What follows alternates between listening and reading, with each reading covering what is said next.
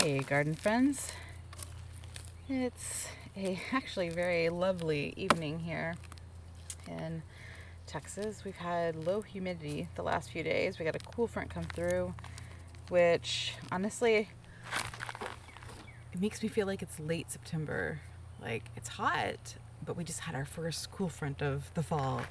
So, and you can get a taste of like what's coming in October. Unfortunately, it's June. We are months away from that feeling. But as I might have mentioned in the past, I really like the heat, so I'm okay with it. Though it is very nice to not have the humidity for once. So on Tuesday, I was outside and dripping in sweat and just sticky all over. It was just pretty unbearable. But yesterday and today have been hot but very pleasant. There's no dripping in sweat the moment you step outside. And it's been a few weeks since we've chatted. I think my last solo episode was 3 weeks ago. And then I had my Big Thicket episode. And then last week I took the week off because of everything that's been going on. I felt it was just the right thing to do.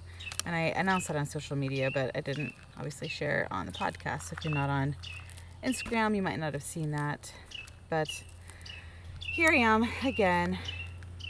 I'm also trying to think of different titles for these instead of quarantine, because it's not so much quarantine anymore, though cases here in Texas and many other states are rapidly on the rise, due to reopening a few weeks ago. So maybe it is quarantine still. I don't know what to say.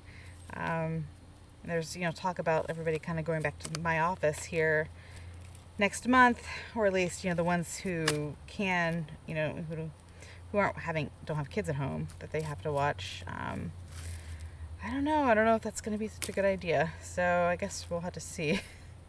But let's not talk too much coronavirus. Let's talk gardening. I have a whole list of things and I should have written them down, so I will probably have to, I'm sure if I get something and I'll add it on to next week. But yeah, I'm out here in the garden. Since the last time I've talked, it's full on summer. I ended up getting some more mulch, which was great. I was able to finish mulching some of the beds and add a little bit to a couple beds in the garden, edible garden. So that looks a lot nicer. Hopefully to keep the weeds down in some of those spots again. And I actually kind of got caught up on weeding mostly in the flower garden and in the edible garden, except for the path. The garden path is pretty bad, and that's what I'm working on tonight. And I need to probably tackle that heavily this coming weekend. I've been kind of not doing so much this last week. This is what our weeks have been since coronavirus. We've been taking a weekend off, and then we'll go do a hike on one day for a weekend.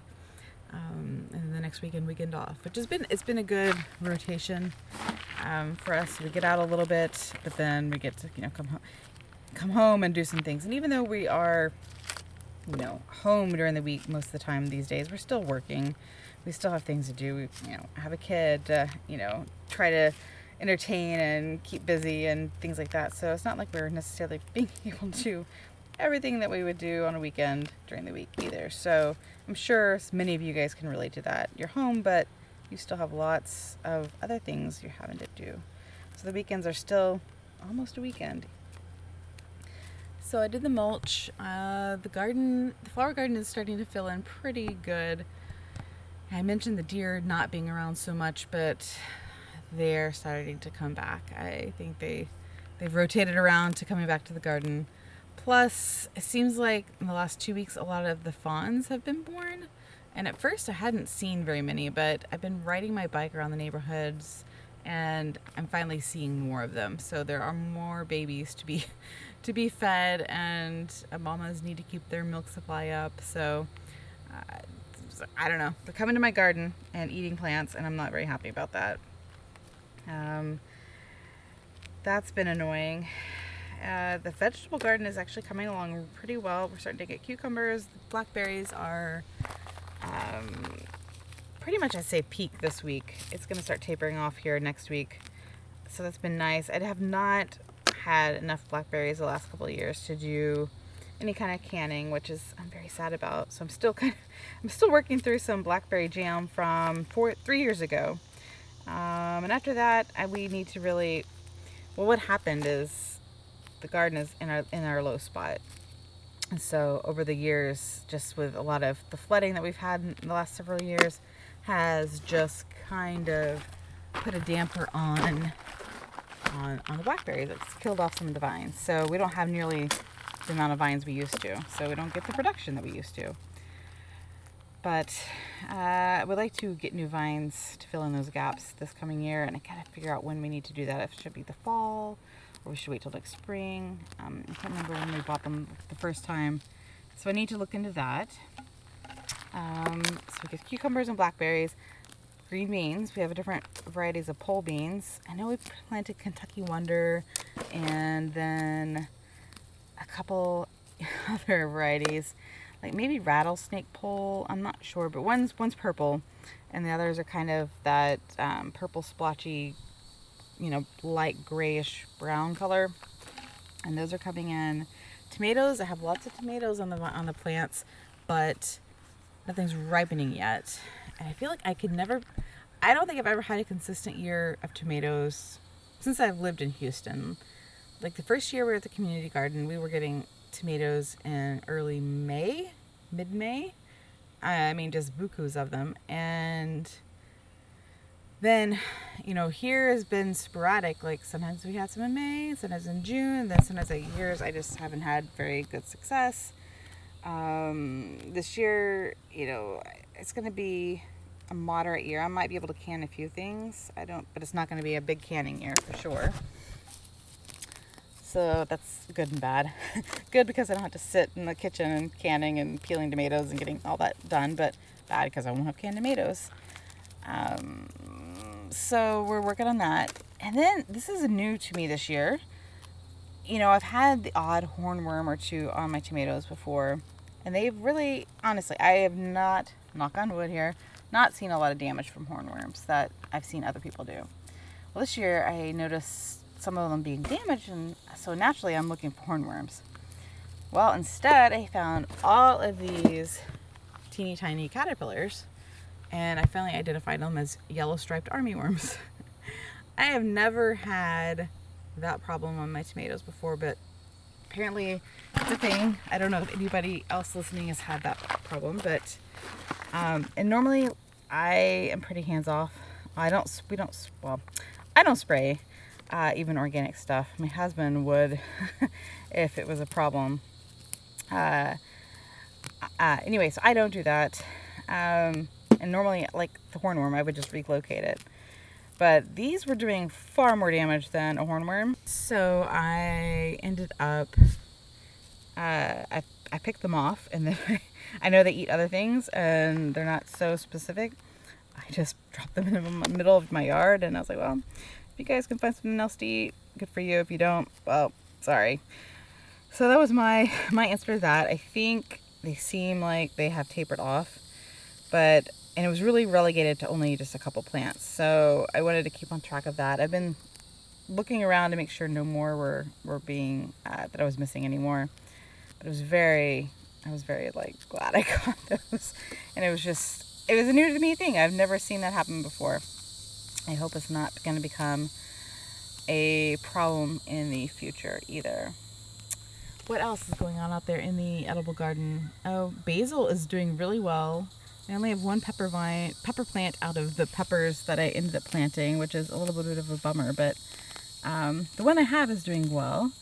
Pumpkins, I have pumpkins that actually I called compost pumpkins. They were pumpkins left over from Halloween that obviously went in the compost and sprouted, and I transplanted them over, and they are doing really well. And I thought I was going to have at least 2 fruits, and they were doing well, and then the fruits just went soft. I don't know if they really weren't pollinated or what the deal was, but they were getting big enough where it looked like it was going to set. But they didn't set, so I'm a little sad about that. But I think eventually we'll get a couple of them growing well. I'm very happy about that. I guess that's the big stuff. My roselle is starting to grow well.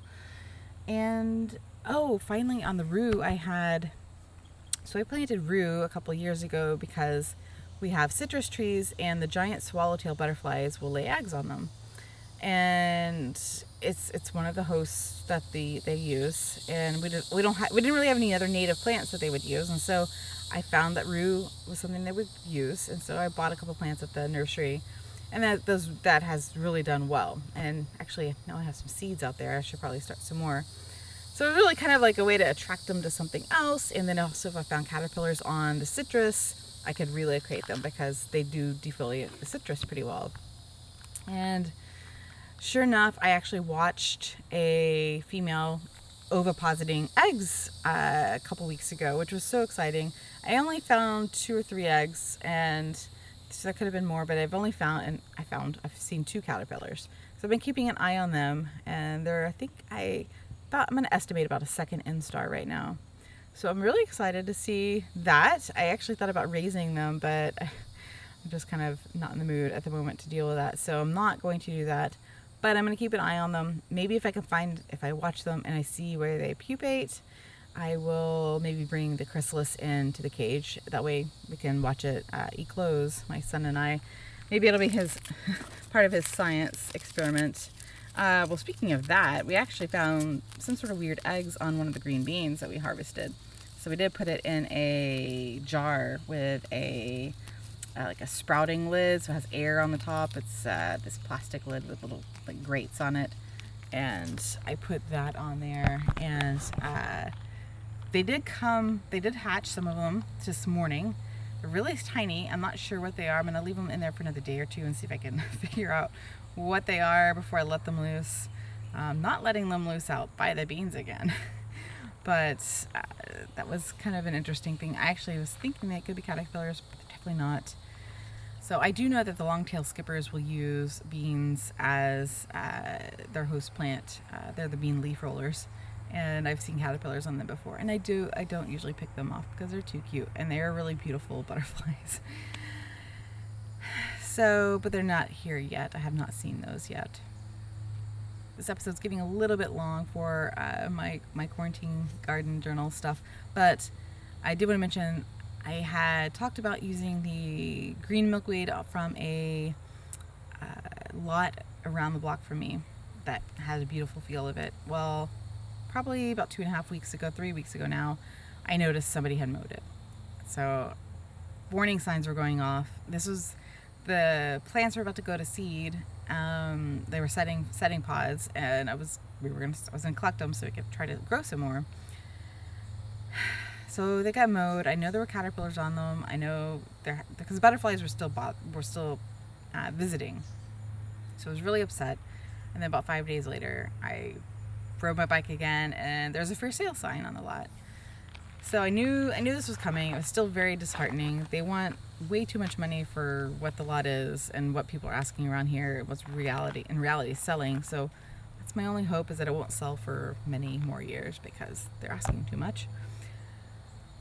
But it has spurred us to be better about our own right-of-way and to actually get it into something similar. So my husband, we'd had a bunch of milkweed seeds already, variety of native ones, I think Speciosa and Viridis and Verticillata, but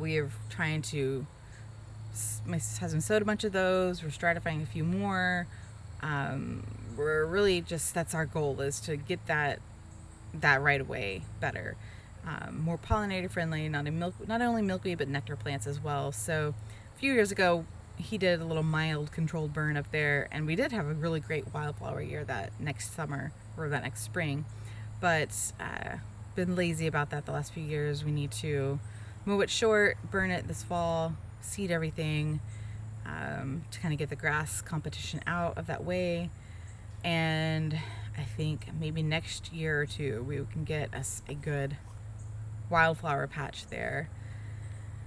At least that's a hope, but all of that was an impetus that I can't rely on that patch anymore. I've got to really get my butt in gear for something else.